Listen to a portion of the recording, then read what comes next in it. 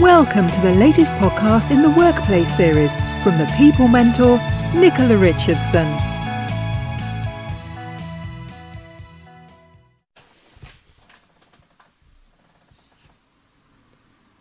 Are you sitting comfortably? Welcome to my series of podcasts that will help you to navigate the issues that you'll inevitably come up against as a business owner and employer.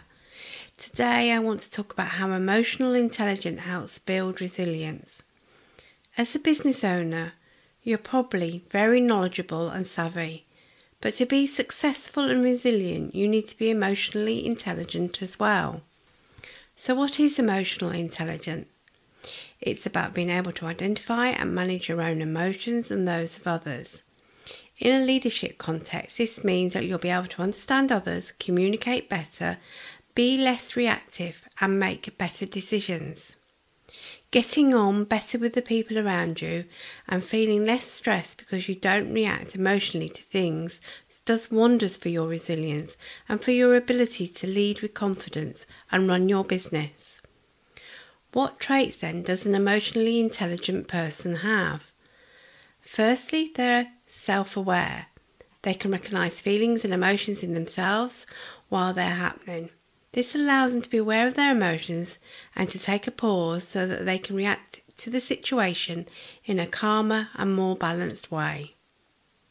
So a big part of emotional intelligence is being able to control how you express your emotions and react to situations. An emotionally intelligent person will be able to calm themselves down, maintain perspective, and work their way out of a negative mode. An emotionally intelligent person is also an empathetic person. Empathy is the ability to know how people are feeling and understand what they need, and this can be a very compassionate trait to have in business and in life, as well as being positive.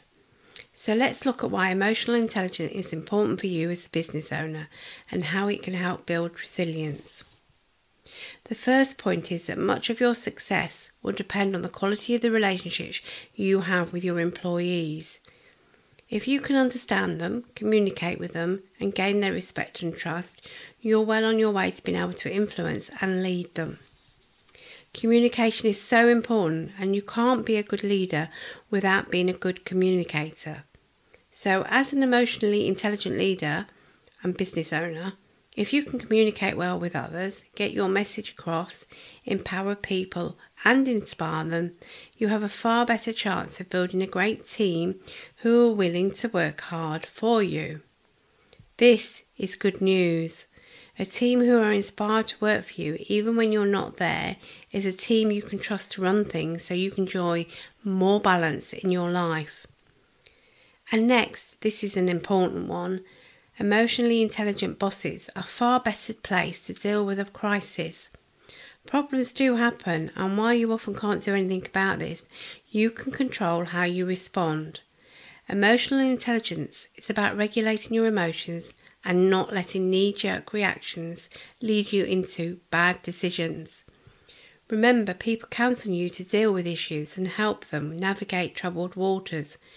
And you can't do that when you're constantly in a panic. So how do you increase your emotional intelligence? If you're sitting there listening to this podcast thinking about how you instantly fly into a panic when there's a problem or challenge, or you're someone who struggles to maintain a good relationship with your team, there's no need to worry. Emotional intelligence can be learned and developed. Here are some practical things you can do every day to increase your emotional intelligence and build resilience. Firstly, put others' needs before your own. This will help you make better decisions that are acceptable to everyone. Once employees see that you've considered them, they'll be much more motivated, engaged and loyal. If your team are behind you, you'll feel more supported and less stressed. Next, take the time to communicate with people. Your business has a much better chance of being successful. If your team feel listened to, understood and respected, a manager who is unapproachable and never available doesn't really inspire trust and respect, does it? Speaking of communication, make sure you take the time to listen to, not just talk. If you listen to others, you will understand them and their points of view, and it will make you a better and more respected leader. Being able to put yourself in someone else's shoes is a big part of being an emotionally intelligent leader. If you can see and understand how people feel, you'll be able to build better relationships with your team and ultimately make better decisions. Employees will work hard for you if you can demonstrate that you understand them, listen to them and value them. And part of valuing them is recognising a job well done. When your team or an individual employee has been working hard or going the extra mile, show them that you notice by giving them verbal praise, sending them a thank you email, or even sending them a small gift as a token of your appreciation. This positive reinforcement will keep employees motivated and willing to work hard for you. So being emotionally intelligent has a lot to do with being tuned into emotions, whether it's your own or those of others.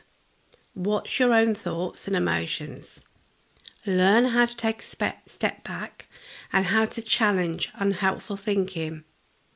Once you're self-aware, you are more able to recognise and understand other people's emotions and the emotional atmosphere in general. For example, if you know that morale is low because of a setback, reassure your team that you know they've suffered a blow, but you're all in it together, and that you welcome their input on solutions to fix any problems or deal with any challenges. Well, that's it for today. I hope you found that useful. Thank you for listening. This is the People Mentor signing off. Thanks for listening. We hope you enjoyed the podcast. If you need any help or advice, please contact Nicola on nicolaRichardson@thepeoplementor.co.uk. The People Mentor, driving your business forward.